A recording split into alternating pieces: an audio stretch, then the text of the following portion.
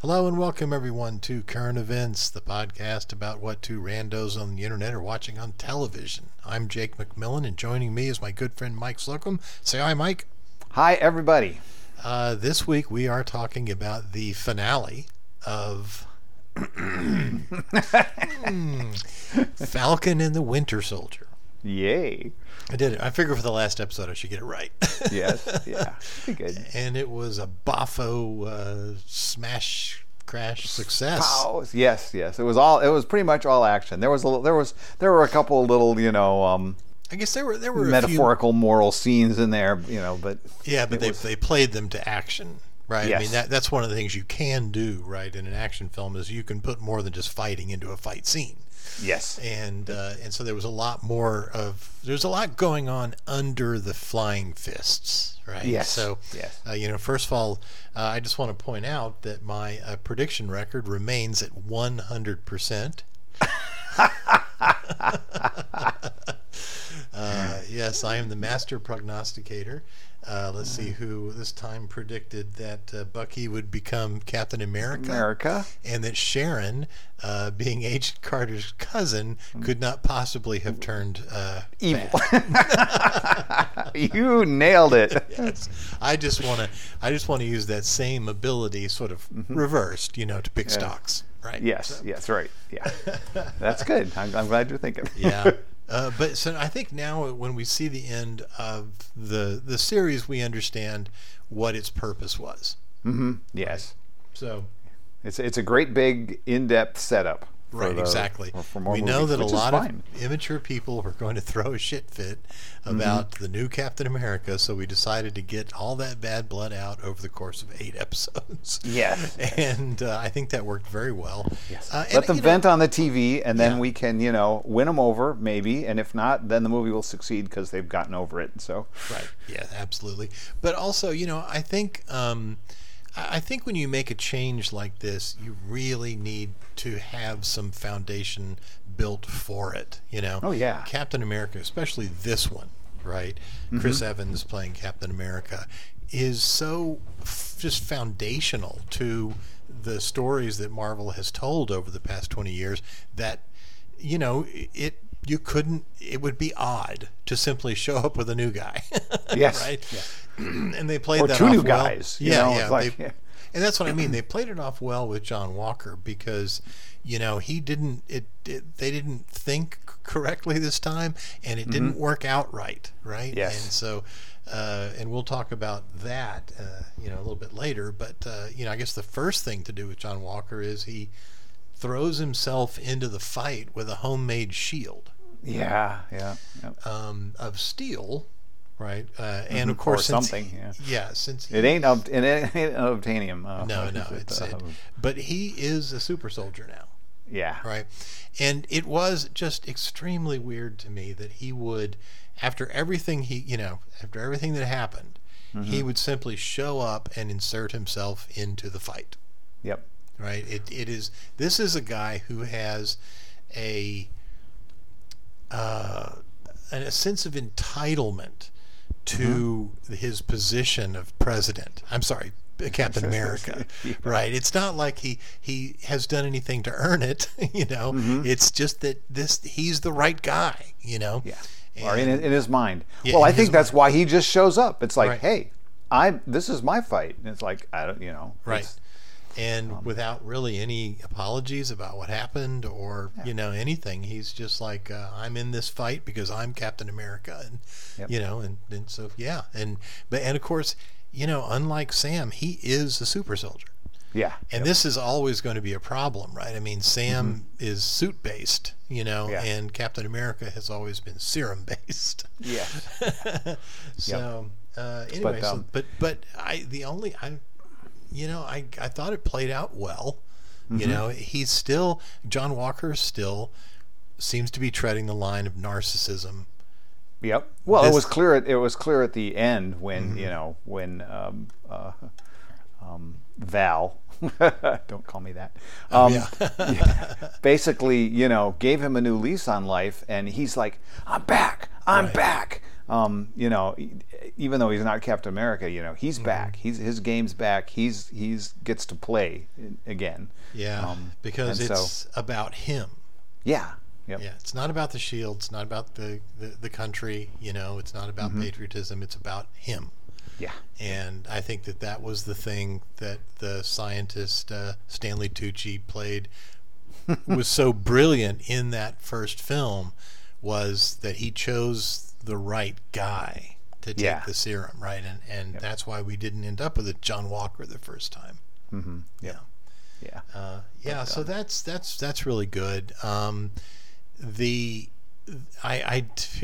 got to tell you, I do not care for the new suit. Oh, really? Yes. I thought it was, you know, it was certainly some nice Wakanda, pretty good stuff. It certainly had the right capabilities. It's the look of the head covering part that doesn't quite cover the head. Which is just very strange. It's like, why have it at all? First of all, we know who Sam is. We know who Captain America is. He doesn't wear a mask, right? So, you know, it's like, why cover the face? And then if you're going to cover the face, why not cover the head? Yeah, right. You want a crash helmet. Yeah, so, you know, this was give him an Iron Man helmet, you know, full head, you know, HUD, everything like that. But the only thing I could figure out is maybe it's to keep the suit from like ripping down his shoulders as he flies around. You know, it's got to cut it over the head just to keep it. Yeah, it looked very funny. You know, it's also very white. Yes. Oh, yes. That was very, very white. It was a very white suit. Yes. So, so I don't know if maybe that suit came from the comic book of the 1970s or something, you know, because it definitely had that kind of feel. Everything, bell bottoms and stack heels would have also fit well on that costume. Yeah. But anyway, I do like the fact that Sam is the new Captain America, and that he didn't accept it; he took it. Yes. Right. Yeah. And also that we watched his journey to acceptance. Mm-hmm. Right. Yes. This was the big thing. You know, at the end of Endgame, you know, he pointed at the shield and said, "That's not mine. That doesn't belong to me." Right.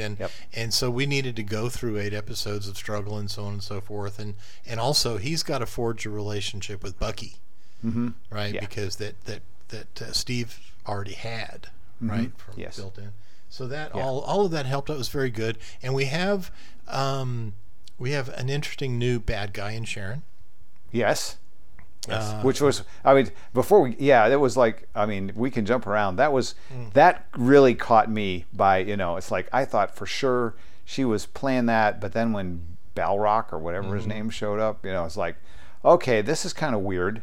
And then, you know, so you're the power broker. Yeah. It's like, oh my God, everything clicks. You know, why she wants Carly back.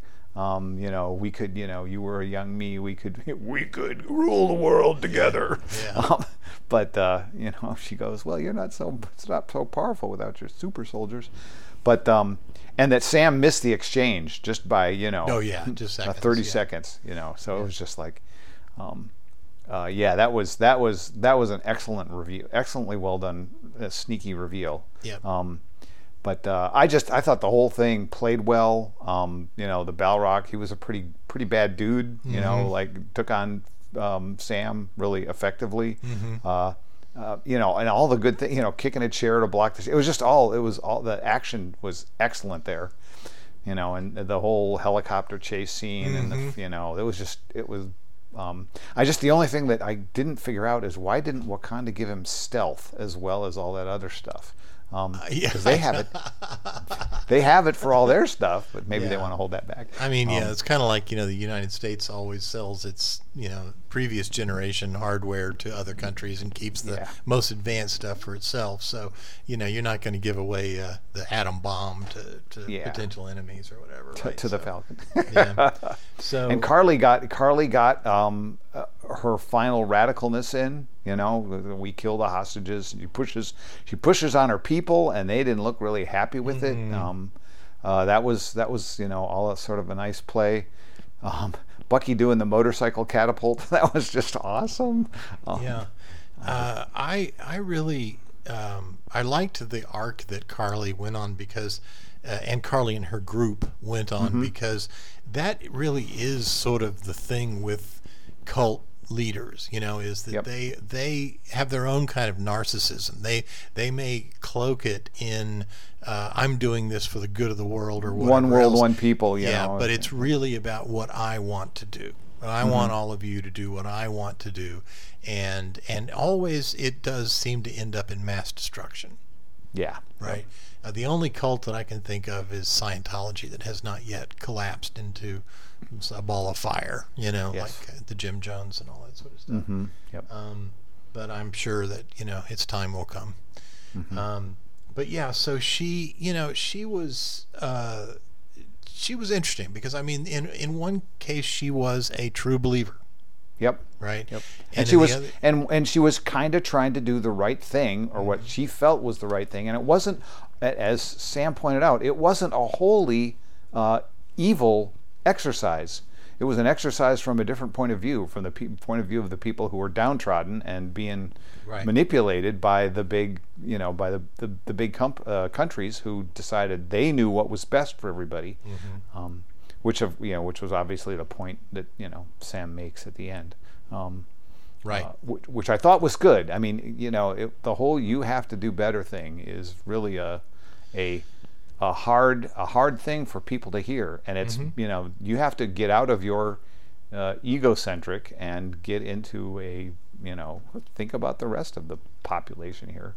It was also, I thought, a very Captain America speech. I mean, that was the one thing that Steve Rogers always did was push back. Yep. And so I think it like I said, I was kind of on an uneven keel.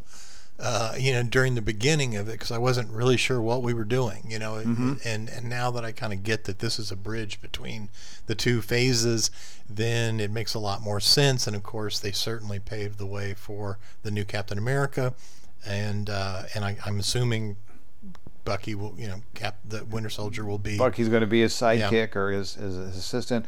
We're going to get something weird with John Walker being a U.S., some secret U.S. agent. I don't know. Well, actually, U.S. agent is after Walker was in the comic books was Captain America, he became U.S. agent, and I don't know whether that was a good guy or a bad guy, to be honest. His black uniform sort of indicates maybe at the very best, he's a rogue operative, right? Yep. Well, part of a rogue U.S. government agency, clearly. Do we know who Val works for? We don't. Okay.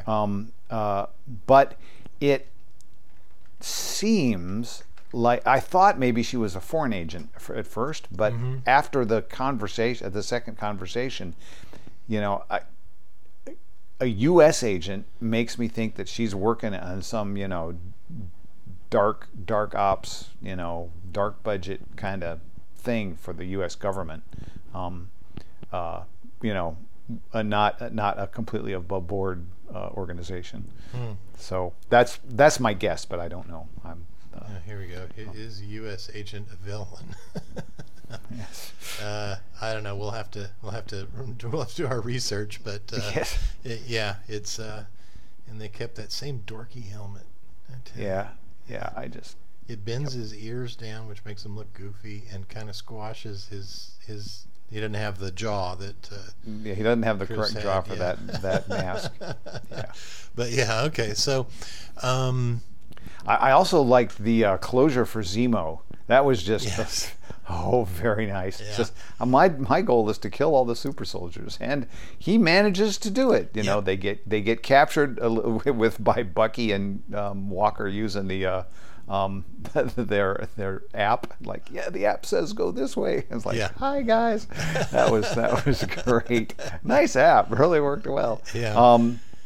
And then it was Zemo's Butler, right? Butler, yes. Blew up the thing. When they did that too, it's like he gets in the back and the one guy goes, "One world, one people," and I thought, they're going to spring him. Right. Yeah, that's what I thought too, yeah. And then, oops, so Zemo gets the last laugh there. It was and probably Val, to keep them calm. Right? Yes. Yeah, just exactly. don't tear up the truck you're in. Yeah. I thought it was interesting, though. Why is Zemo on the raft? He's not superpowered. Rack? No, yeah, but he's just such an evil villain. Well, because he got out of the last place. Oh, that's true, yeah. I think it's like, okay, we got to put him someplace where even if he gets out, all he can do is go for a long swim. Right. I just remembered that in the Netflix TV show, Marvel TV shows, Jessica Jones and them, they also sent people to the raft. Raft? It's called the raft. Yeah, because it's floating. It's a big floating prison, right? Oh, okay. Yeah, but I just remembered this. So that's been a concept that's been around for a while in Marvel. Yeah, well, I mean, they sent a lot of the Avengers there. Right. I forgot about that after the Civil War. So, that's right. Yeah, they were. It wasn't just for super people. It was for high value. We don't want these people to get away. Targets. Yes. So yeah, super soldiers down except for Walker. Right. And I'm not sure if anybody knows that he's. Well, they must. Oh, Val knows. Yeah, well, Val knows. Yeah, and I guess anybody who fought him. Yeah. Knows. So. I mean, Sam knows. Yeah, Sam must know. Absolutely. And Bucky knows. Oh yeah, so we've only got Walker and Bucky are the last two serum soldiers. Yeah, and let's see. So Zemo decided he wasn't going to kill Bucky. Yeah, or at least didn't get a chance to. He doesn't know about Walker, so maybe he'll just retire in prison.